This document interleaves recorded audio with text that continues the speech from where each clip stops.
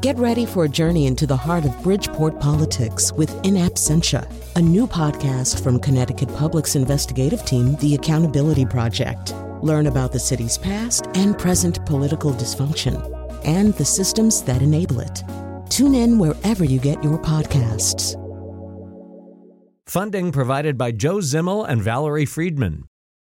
Dairy farmers in Vermont are facing tough times, but 15 miles north in Quebec, it's a different scene. Go in Quebec, drive around in the countryside, look at the farms. The tin is painted, the tractors are put away. There are nice farms in the States. I'm not saying they're all run down, but there's a lot more farms that are run down in the States than in Canada. From the New England News Collaborative, this is Next. I'm John Dankowski. We'll hear how farmers on both sides of the border are faring. Plus, we'll look at pot growers grabbing up warehouse space in advance of a marijuana boom. And stone walls are a staple of New England, but do they have a deeper meaning? Stone walls are, to me, the largest physical remnant of human failure in the world, maybe except for the pyramids. Also, on the night after Dr. King was murdered, the godfather of soul played Boston. We'll bring you the story of how he may have saved the city. It's next.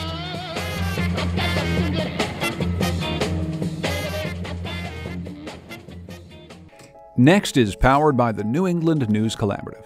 8 public media companies coming together to tell the story of a changing region, with support from the Corporation for Public Broadcasting. Almost a year ago, New Hampshire Public Radio's Peter Biello joined us to discuss allegations about mismanaged care at the Manchester VA Hospital. In response, then White House Secretary of Veterans Affairs David Shulkin pledged to help. But now Shulkin is out of a job. He says he was fired by President Trump. Shulkin's departure left veterans in Manchester wondering about the future of their care and whether this decision may mean a push toward the privatization of veteran care. Peter Biello joins us once again. Welcome back to Next. John, always happy to talk to you. Well, why don't you take our listeners back to the story that you reported for us some months ago, a story about the Manchester VA. Why don't you just remind us of what exactly is happening? In July of 2017, whistleblowers came forward publicly through an article in the Boston Globe about problems with care at the Manchester VA and also problems with some of the sanitization of the facility. As far as the care goes, essentially there were many patients with certain spine conditions that the whistleblowers alleged were allowed to get worse. So much worse, in fact, that some patients ended up permanently disabled, some of them in wheelchairs and diapers. And also they were alleging that there were flies in the operating room. Some of the surgical equipment wasn't properly sanitized before surgeries. And pictures associated with this just set off a firestorm that really caught a lot of people's attention and ultimately resulted in the removal of 3 of the 4 top officials at the Manchester VA. And then following that, a couple days after the Boston Globe article came out, there was a huge flood at the Manchester VA. 61,000 square feet of the VA was flooded. And since then, they've been trying their best to make progress on both of those issues, the flood and the allegations of mismanaged care. And you say it drew a lot of attention from the public, but also from the VA secretary at the time, David Shulkin. How did he respond to these reports and these allegations? David Shulkin came to the Manchester VA in early August of 2017. He spoke with the whistleblowers. He spoke with those members of the leadership team that he had not removed. And he pledged to provide more money to the Manchester VA, which he did. Some of that money had already been on track to go to the Manchester VA, but some of it was new. And he also set up a task force called the VA New Hampshire Vision 2025 Task Force, which was set up to take a look at what the Manchester VA actually needed going forward to 2025. And that task force has recently wrapped up its work, and we're still awaiting the final version of the report that would spell out its recommendations to what's called the Special Medical Advisory Group in D.C. Were the whistleblowers that you've been in contact with, were they happy with the response from Secretary Shulkin, and what's their reaction been to his ouster in the Trump administration? The whistleblower I've been in closest contact with is Dr. Ed Kois, who is the unofficial leader of this group of about a dozen whistleblowers. And he had kept in close contact with David Shulkin ever since he came in August. They exchanged emails every now and then. Dr. Kois said when he learned that Shulkin had been removed from his position that it felt like a punch in the stomach. We've certainly heard from the whistleblowers you've talked to, and we've heard from a number of people who are advocates for veterans that they don't want to move toward the type of private system that some in the Trump administration clearly prefer. Many outsiders outside the system might look at what we found at the Manchester VA and other facilities where there were problems with either the sanitary conditions or problems with the quality of care and say, well, isn't it time to try something new? Isn't it time to try something that veers away from the old VA model? What you are describing is a common argument against the VA system as a whole, and it's not necessarily a new one. These incidents do occur in the system, and they do make news. What doesn't often make news is that the VA often does quite a lot of very good work. It's hard to talk about one without fairly talking about the other. Is that, yes, there are problems, but there are also things that work really well, and that would be the opposing argument. In fact, some may say that incidents like the Manchester VA and what we've seen in Washington, D.C. and in Oregon recently, those are the outliers. At least that's what they say. So there's an argument to be made on both sides, and it's worth mentioning that the VA actually does do a lot of good work for a lot of veterans. What happens next in the story of the Manchester VA? The VA New Hampshire Vision 2025 Task Force is going to release the final report sometime later this month. They're handing it up to the Special Medical Advisory Group, and so they're just making progress on reopening the services that were closed from the flood. Peter Biello is the All Things Considered host at New Hampshire Public Radio. He's also a reporter who's been covering Veterans Affairs issues in that state. Peter, as always, thanks for your time. Thank you.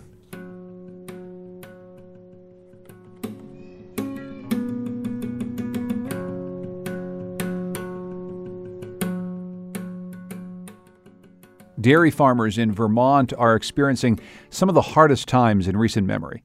The State Agency of Agriculture says 12 farms have gone out of business this year, bringing the number of working dairy farms down to around 750 compared to about 1,100 10 years ago. But across the border in Canada, dairy farms are thriving.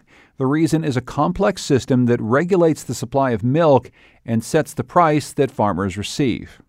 VPR's John Dillon went to Quebec recently to learn more about the Canadian system of supply management. It's a short drive from Jacques Rainville's place in Highgate Centre to Saint-Armand, Quebec.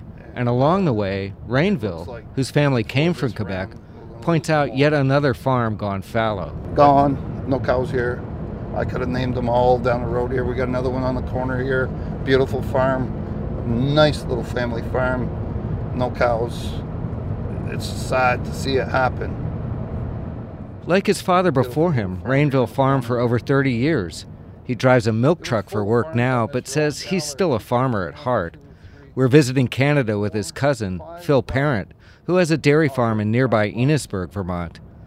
As we approach the border with Quebec, Rainville says he thinks the Canadian system, which balances milk supply with consumer demand through production quotas, offers a valuable lesson for Vermont. The buyers react to oversupply because they know we have to get rid of it, and it's a downward spiral. It's going to go down to who can produce it the cheapest in the world. Okay, we got to get our wallets out. We stop for a minute at the Canadian border. Hi. Hello. Hi. Open the window, please. Yeah. And you, sir? Jacques Rainville, Highgate Centre here. And where are you going today? Oh, we're going to the Kaiser farm. Just a few miles down the road, Hans Kaiser and his son milk about 95 cows. A tall silo next to the barn bears the farm's name, Hepatica, for one of the first wildflowers of spring. Hey, got a special visit? Oh, it's beautiful. Good shave. Hey, how's it going? Hi, Jacques. The senior Kaiser is tall. He wears overalls and rubber boots and has an accent that doesn't sound Quebecois. He came here from Switzerland in the 1970s. In the barn's milk room are 6 people with strong ties to the land. The Kaisers, 2 other farmers from Quebec, plus Rainville and his cousin. Introductions happen in French and English. The Canadians practically talk over one another as they explain and praise their system of supply management. Here's Hans Kaiser. I came to Canada in 1975. We always had this quota system. So I believe we have the best system in the world. I have no doubt about this. The quotas in Canada can be bought and sold, and they're quite valuable, several $1 million or more for an average farm. The price farmers are paid is also controlled. It's established based on the cost of producing milk on what's deemed to be an economically efficient farm. The system is not financed by the government, although it has led to higher retail prices for milk than in the U.S. And even though the quotas are expensive, banks lend money to buy them. Quebec farmer Gerard Vermelin says, why wouldn't they lend? They know you're going to have that revenue. Well, they're going to get paid. The farmers do a rough calculation to compare the price that Canadians receive compared to their Vermont counterparts. It turns out that Quebec farmers are getting the equivalent of $24 for 100 pounds of milk, while a few miles over the border, Vermonter Phil Parent is paid about $14 a hundredweight. The comparison is sobering for Parent. He says the Agrimark Co-op told him recently that milk prices were headed down in 2018. Included in the letter were numbers for a suicide hotline. So how do you feel when you see that? I was a little taken back by that. I know they meant well, but there was 4 farmers in New York that killed themselves. They felt they had no recourse. And something's wrong with this industry. Very wrong. For Jacques Rainville, the crisis also hits close to home. His son took over the farm several years ago when prices were high. He borrowed to buy a herd but couldn't cover his debts when the price plummeted. So he sold his cows to a startup dairy in Canada. And I'm the one ended up buying his herd. Philippe Swenin is 39 and says supply management in Quebec allowed him to get a start in farming. We started from nothing. I didn't have nothing. You can ask anybody in here. And today, I bought 2 more farms, and I'm up to 47 cow, and I'm going to be up to 60 cow in the probably next 6 months. Dairy farming is a business that demands attention at least 12 hours a day, 365 days a year. But these 4 Quebec farmers say they can balance their work so they get at least 1 day off a week, plus vacation. Gerard Vermelin says there's something else he notices about farms in Quebec. This is not nice what I'm going to say, but I think you people need to hear it. Go in Quebec. Drive around in the countryside. Look at the farms. The tin is painted. The tractors are put away. There are nice farms in the States. I'm not saying they're all run down, but there's a lot more farms that are run down in the States than in Canada. As the conversation winds down, Hans Kaiser gives a tour of his barn where about 90 Holsteins lie on bedding or munch their mid-morning meal. The place is astonishingly clean, and Phil Parent notes it's about the same size as his farm in Vermont. Number-wise, we're very similar, but I hate saying that my place isn't as immaculate as his place is. We try to do what we can with what we have, you know. Parent would love to work under a supply management system like his fellow farmers in Quebec enjoy, but that's proved politically impossible in the U.S., where the free market is valued. Congress did recently add $1 billion to help fund an insurance program designed to help farmers when milk prices fall. But Jacques Rainville says it might be easier for Washington to spend a big chunk of taxpayer money than adopt a Canadian system. For the New England News Collaborative, I'm John Dillon. Now on to a different kind of farming. As Maine and Massachusetts move toward full legalization of marijuana, it's creating a bit of a land rush. Cash-rich marijuana growers are snapping up warehouse space in Portland, Maine. But as Fred Bever reports, some would-be growers are moving on from Maine to Massachusetts.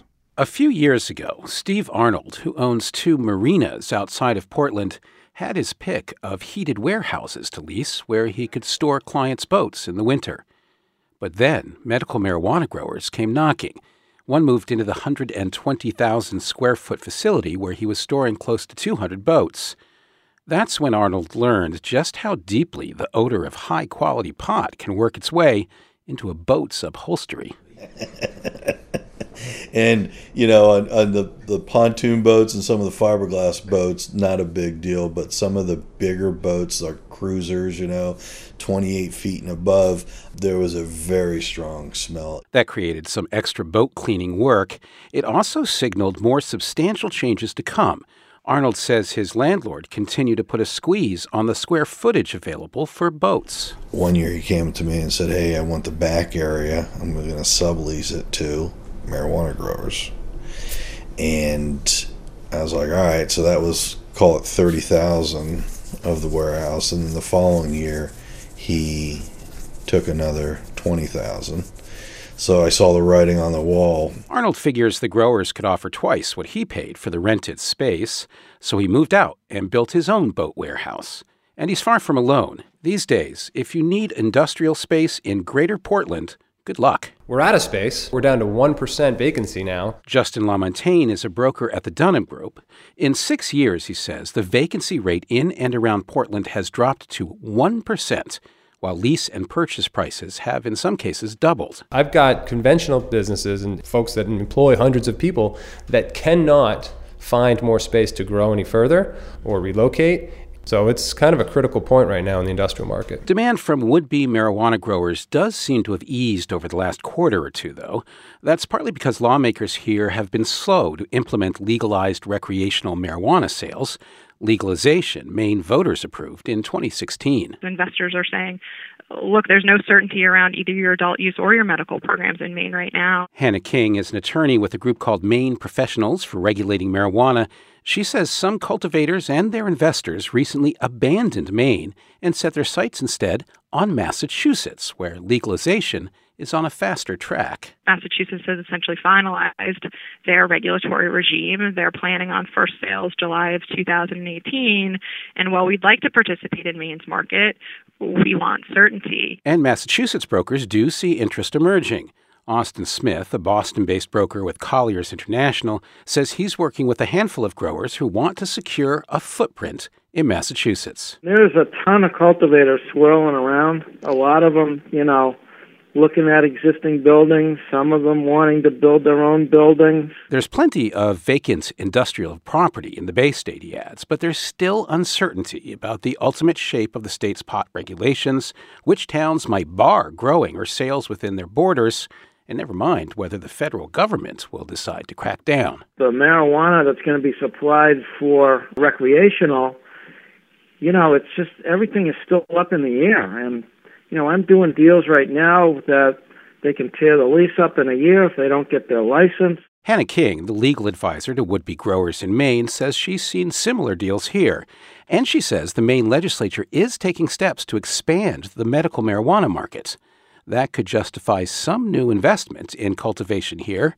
And she says her phone is actually ringing again. For the New England News Collaborative, I'm Fred Bever in Portland, Maine. Coming up, we'll look at Dr. Martin Luther King Jr.'s legacy in New England and revisit the night that James Brown saved Boston. It's next.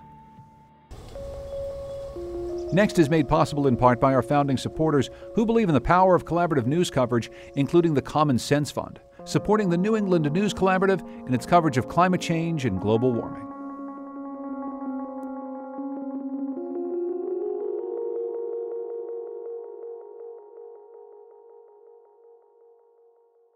"50 years ago this week, Dr. Martin Luther King Jr. was assassinated in Memphis, Tennessee. Although King carved his legacy out in the South, he was no stranger to New England. He earned the title Dr. King at Boston University, and he spoke at universities across Connecticut. But his introduction to New England was a hot summer picking tobacco in Simsbury, Connecticut. Dr. Stacy Close is the Associate Vice President of Equity and Diversity at Eastern Connecticut State University. He's taught African American history courses and frequently lectures on Black Hartford history.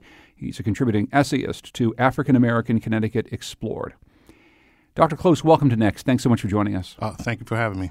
So in June of 1944, Martin Luther King is 15 years old, and he's about to attend Morehouse College in the fall. So what's he doing here in Connecticut? Well, he is part of a stream of young Morehouse men who, since the World War I period, had been coming to Connecticut to work tobacco. A lot of the young men would come up, work tobacco, and use those funds to help with their tuition. But they would also, as a result of that, begin to learn about life in the North, a North that offered them different opportunities than they had in the South, particularly not having to deal with segregated signs. And being able to go a number of places that they could go in the North that they couldn't go throughout the South.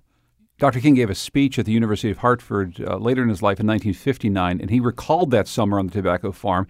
he talked about some pleasant memories of Hartford and some of what Stacy Close just talked about. Let's listen. I come to Hartford not totally a stranger because I have very pleasant memories of this city.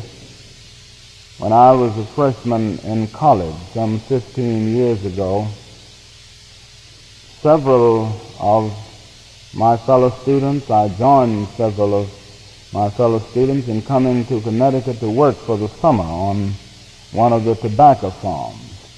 And this was called the Coleman Brothers Farm down, it's near Simsbury, Connecticut.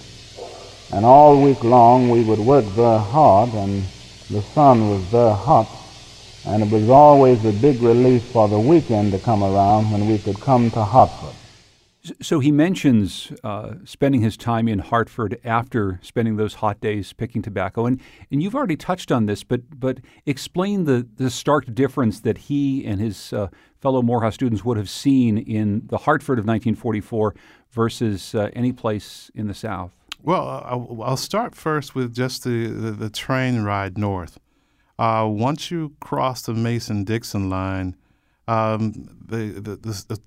veil of racism in terms of the separation of blacks and whites is lifted. On that return back, that same veil as far as rail cars returns once again. And that's something that every youngster who is from Morehouse College and who is from the South will remember.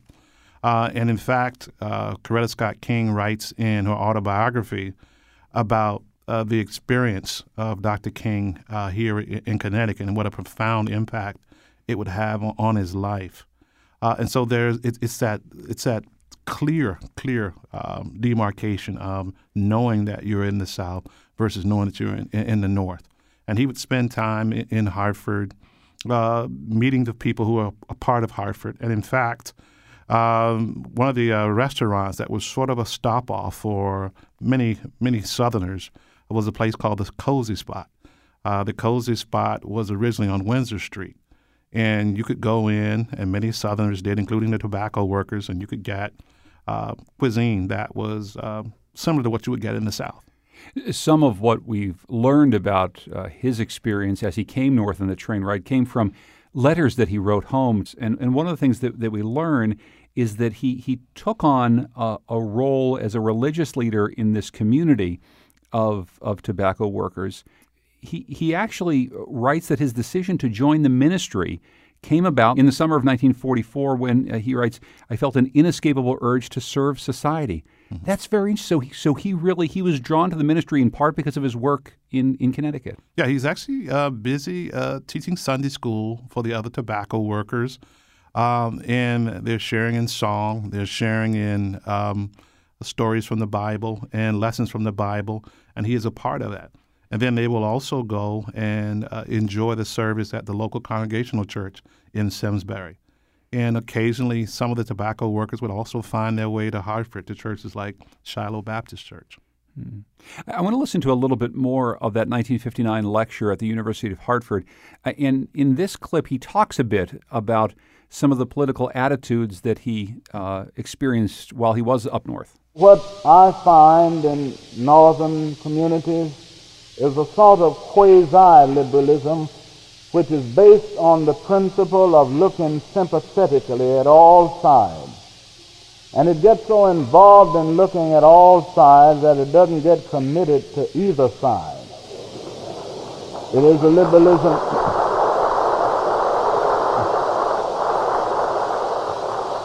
It is so often a liberalism that is so objectively analytical that it never gets subjectively committed. It is a liberalism that is neither hot nor cold, but lukewarm. And what we need today is a true, genuine, ethical liberalism. I'm not saying that we should not look sympathetically on all sides. Every righteous man, every man of goodwill has to do that. But in the process, he discovers what is right, he discovers what is true, and he commits himself to that. Dr. Stacy Close, there's so much in just that clip that I want to talk to you about, but let me start here. His analysis of northern politics and the way in which people in Connecticut view issues like race seems to be coming from someone who has traveled quite a ways from the young man in 1944 who was so taken with the idea that he could sit at any countertop or go to any restaurant and he could eat at the finest places up north. He seems to have learned something about how northern policies aren't necessarily all that they seem to be. Well, he is in essence asking the nation to be true to what it says on paper for all people. Now, and by this time, he has read widely about the life of Gandhi, but he's also interacted a great deal with a lot of ministers from throughout the country, particularly northern ministers. By now, they've formulated and established the Southern Christian Leadership Conference. And a number of the members of that conference are black ministers from the North who are telling him about what they're experiencing in terms of housing discrimination and issues of employment discrimination in the North. And so he grows to understand that as far as the movement that he is a part of will become a much larger movement. And it will force people in the North to take a look at not only the South, but also take a look at the North. Yeah, the fact that segregation didn't actually stop at the Mason-Dixon line as he thought as a young man, but indeed it continued just in a different way. Absolutely. If you looked at issues of redlining, if you looked at issues of employment, there were issues that plagued particularly people in the North End of Hartford. A last thing for you, you mentioned that he stayed in touch with a number of black ministers from the North, but he made a very close friend with one in Hartford. Can you tell us about that relationship? Well, one of the members he had a very close friendship with in Hartford was Reverend Richard Battles, who became pastor of Mount Olive Baptist Church in 1960. Battles had come up from Arkansas, and he brought with him this charismatic preaching style, and he also became someone who deeply, deeply embraced the civil rights struggle. And he also would encourage and bring Dr. King to Hartford on a number of occasions. One of the more interesting times was in 1962 when Dr. King came to Hartford to speak, but he didn't come alone. He was on a speaking circuit during that time with legendary singer Mahalia Jackson. And so he spoke and talked about the civil rights struggle, particularly what was going on in Albany. But he also talked about some of the issues that were plaguing the North. And then Mahalia Jackson, at the Bushnell, gave the audience some of her best renditions of songs that people knew in 1962. But he would also come back in 64, invited again by Reverend Battles, this time to deal with the problem of housing. By 1964, Reverend Battles and the members of Mount Olive and supporters, they were able to develop affordable housing for people on Martin and Nelson Streets through government funding. And he would return again in 1967 for a ceremony honoring the work of Reverend Battles. And many times these were fundraising ventures, but it was also an opportunity for him to speak to the North as well. Mm-hmm. Dr. Stacy Close is Associate Vice President of Equity and Diversity at Eastern Connecticut State University. He's a contributing essayist to African American Connecticut Explored, and he joined us here to talk about the legacy of Dr. Martin Luther King Jr. in New England. Dr. Close, thanks so much for joining us. I appreciate it. Thank you very much. On the night after Dr. King was assassinated, James Brown was scheduled to play a show at Boston Garden. Cities around the country were on edge, and Boston was bracing for riots. 14,000 young people were planning to show up at this James Brown show, and canceling was not an option. So the young mayor at the time, Kevin White, worked out a deal with a local TV station, WGBH, to broadcast James Brown live to keep residents at home. And the plan worked. James Brown is credited with saving the city that night. We called up James Sullivan, author of The Hardest Working Man, How James Brown Saved the Soul of America, to get the full story. James Sullivan, welcome to Next.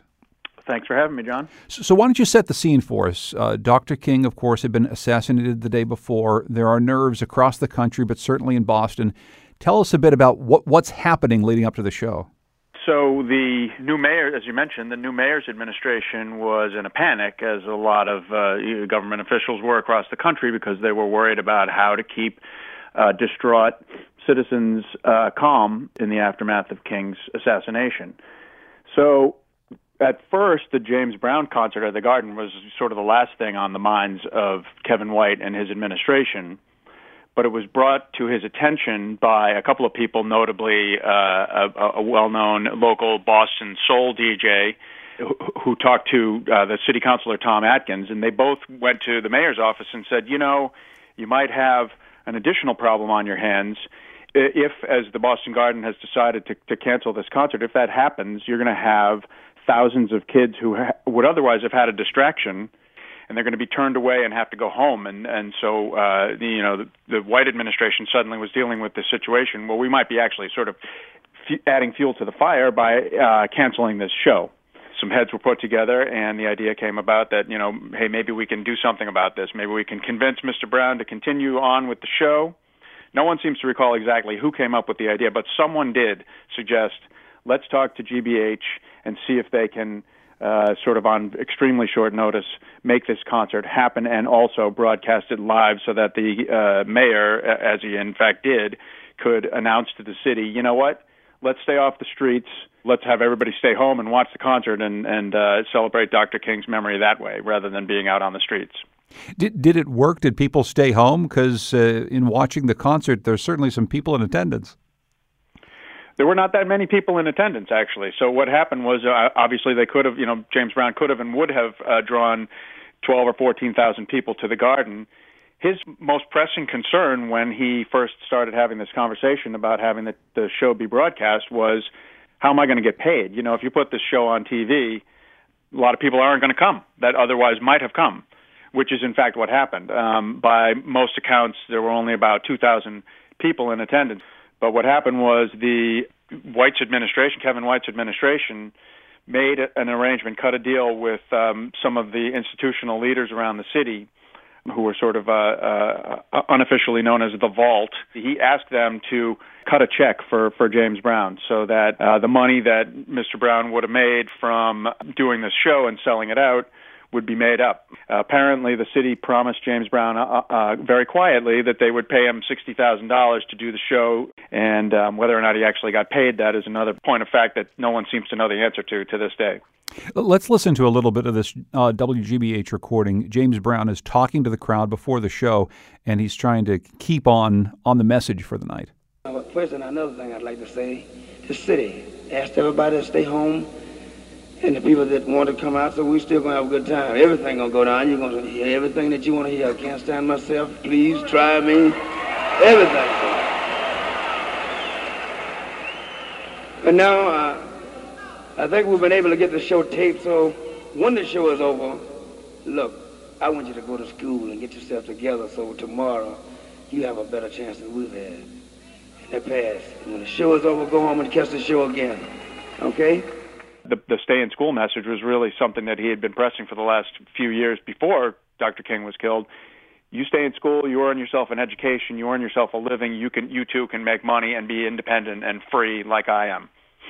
Let's listen to another clip from the speech that James Brown gives before the concert starts. Now, the point I'm trying to make is this show is being sponsored through the courtesy of Boston. Boston is paying, the city is paying for this. You have Mr. Tom Atkins and the Honorable Mayor White to be thankful for doing this, because they made the decision. They're spending a lot of money for the city, I'll tell you that. So give them another big round of applause, ladies and gentlemen. He makes sure to call out the young mayor, Kevin White. At some point, he calls him a swinging cat. Right. when he introduces them. But the thing that's so interesting about this is for as big as James Brown was in 1968, Kevin White didn't really know who James Brown was before this night. Right. James Brown, by 1968, had lots of, top 40 hits. But on the other hand, they were mostly known to sort of college age and teenagers. a man, even a young mayor like Kevin White, was just old enough that he was not necessarily in touch with what was on the pop charts. And the funny story goes that when he was first informed that James Brown was playing at the Boston Garden the night after Dr. King was killed, Kevin White's first reaction was, "Do you mean Jim Brown, the football player, who was a pro football player at the time?" But this concert, I think it's grown in stature over the years. Almost every other city in the country experienced sad incidents, tough incidents on the street. The fact that Boston was able to stay relatively calm and quiet has everything to do with the fact that the Kevin White administration was able to cut this deal to get the James Brown concert broadcast live that night. James Sullivan, he's a contributor to The Globe, he's a freelance journalist, and he's the author of the book The Hardest Working Man, How James Brown Saved the Soul of America. He's been talking about how he perhaps saved Boston that night after the death of Dr. Martin Luther King Jr. James Sullivan, thanks so much for joining us. I really appreciate it. Thanks for having me. If you'd like to hear more, a recording from that night is available on the WGBH archives. We'll have a link on nextnewengland.org. Coming up, a historical tour of New England architecture within just a few blocks. It's next.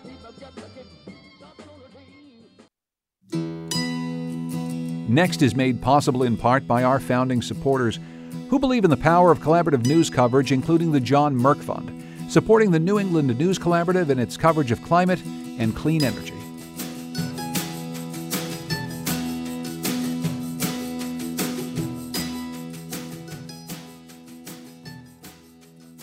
The icons of New England architecture are present in almost every small town. White-steepled churches, wood-framed farmhouses, broad town greens, and ancient stone walls. Author and architect Duo Dickinson is fascinated by these details, where the rocky landscape and religious foundations shaped the way we build here. His newest book is A Home Called New England, a celebration of hearth and history. We met Duo in Madison, Connecticut, a shoreline community founded back in 1641.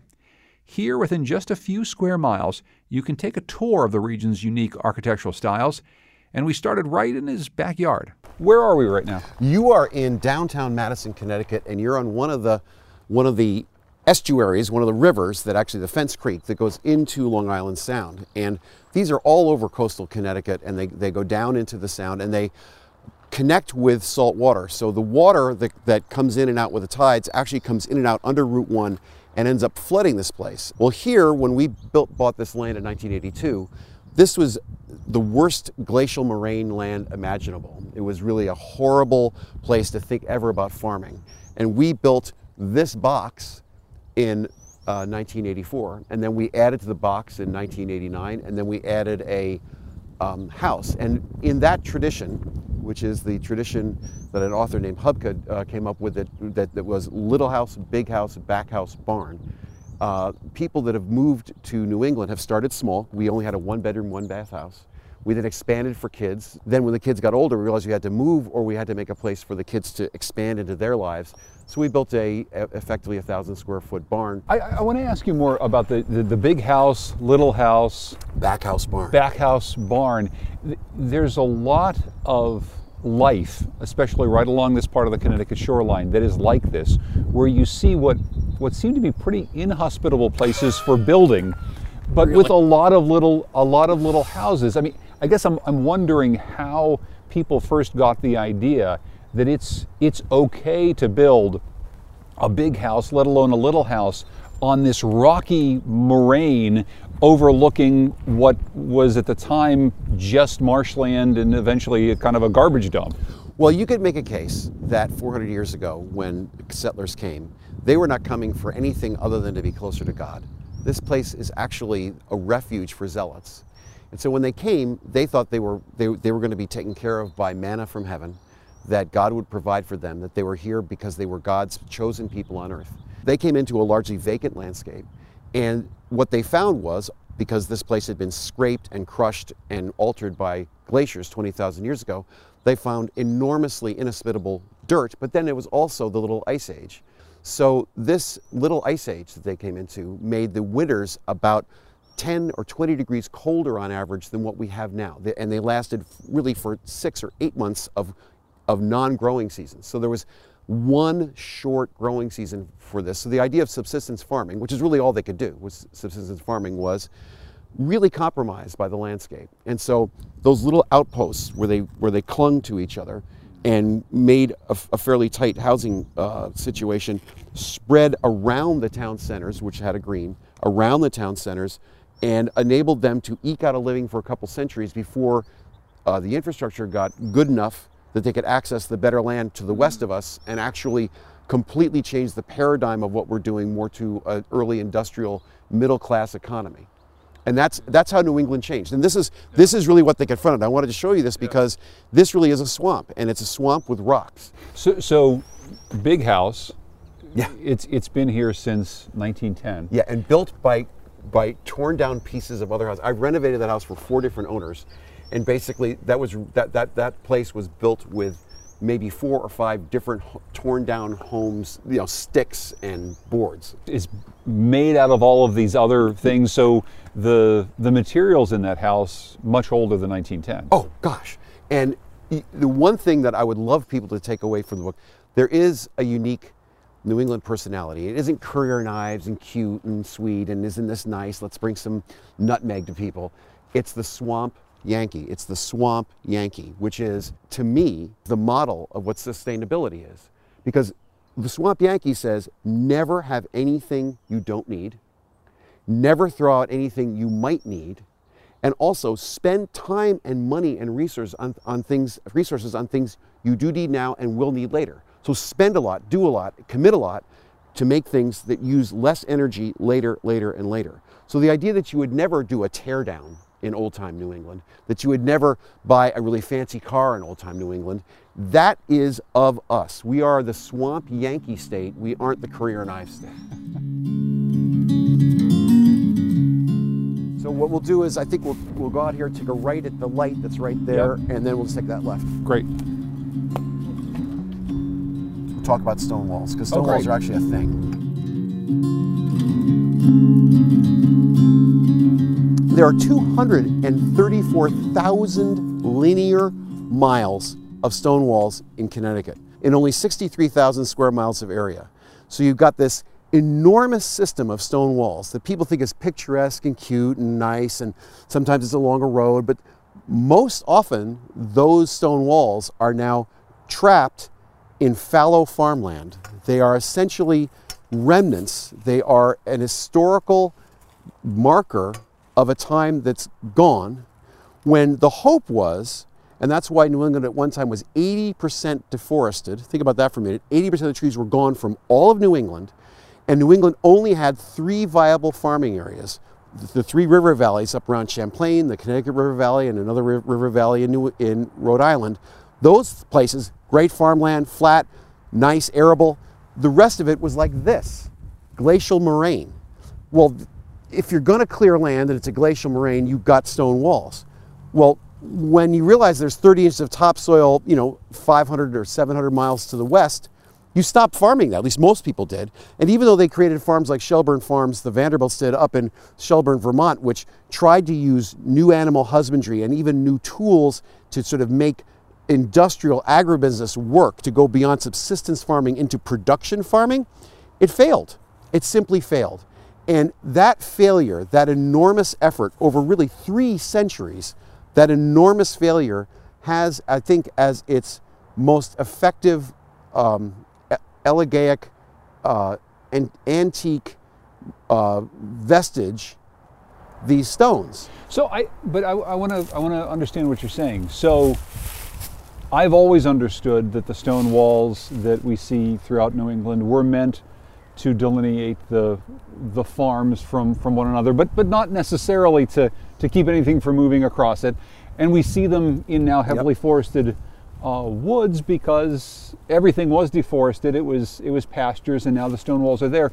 But you're saying that this enormous amount of effort is a remnant of a type of failure of trying to do something that you learned you just couldn't do over centuries? Stone walls are, to me, the largest physical remnant of human failure in the world, maybe except for the pyramids. It's the single largest complex of embodied human energy that it now serves literally no purpose. But there are also so many beautiful details. Oh my gosh! In let's just say many of the homes that you've shown us so far today, the churches, New England architecture is filled with detail that really is nothing more than purely decorative if you get right down to it, and in some cases hasn't held up all that terribly well. How are stone walls any different? Stone walls are different because they were, I think, well, I know that they were necessary. You had to get rid of the stones to grow stuff. So there wasn't an option of making something beautiful, you just made something. Amazing stone walls that were done mostly because it wasn't enough to simply take the rocks and mound them.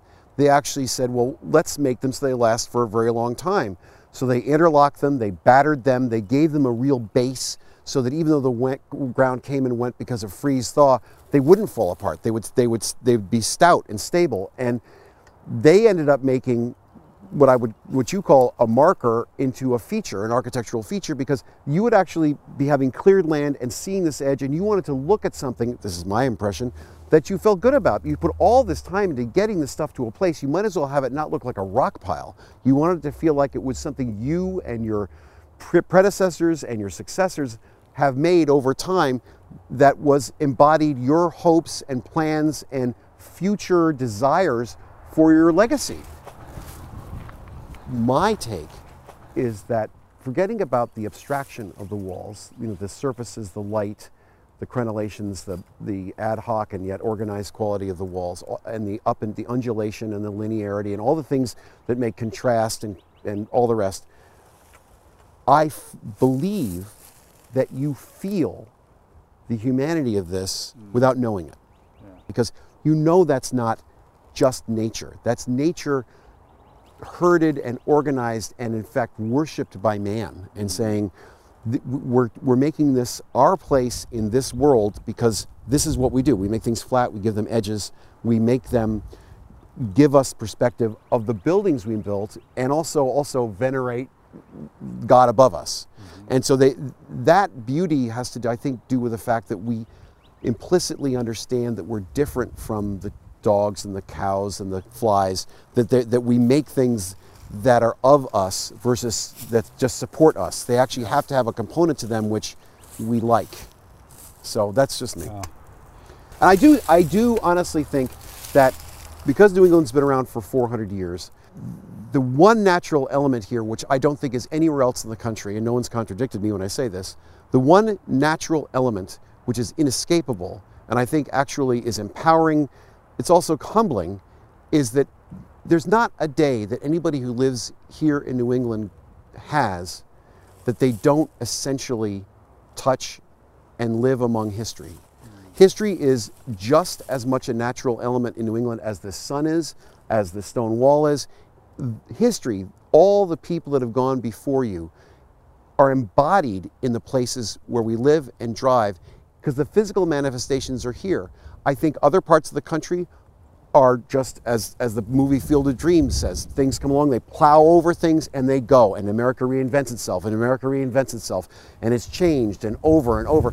Well, I think New England builds upon itself. I think it actually has that deep history that I think allows it to have a certain cultural characteristic which is unprecedented anywhere in America. That is part of the New England ethic, where we have our feet on the ground, we know where the rocks are, we're here, and we will work to make things happen here. We're not going to wipe it clean. And that's why I think New England is unique.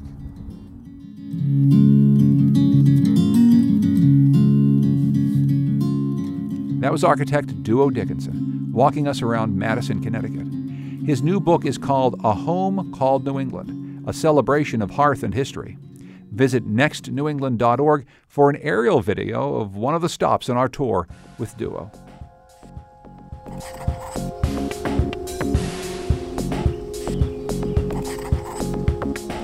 The executive producer of Next is Katie Tolarski. Production help this week from Ryan Cairn King, Lily Tyson, and Ali Oshinsky. Our theme music is by composer Todd Merrill. You can hear more of his music at toddmerrill.com. Thanks also to Goodnight Blue Moon for their song, New England. The New England News Collaborative is funded in part by the Corporation for Public Broadcasting with support from Douglas Stone and Mary Schwab Stone through the Smart Family Foundation of New York and the Melville Charitable Trust. It's powered by WBUR Boston, Vermont Public Radio, New Hampshire Public Radio, Maine Public Radio, Rhode Island Public Radio, WSHU Public Radio Group, New England Public Radio, and Connecticut Public Radio.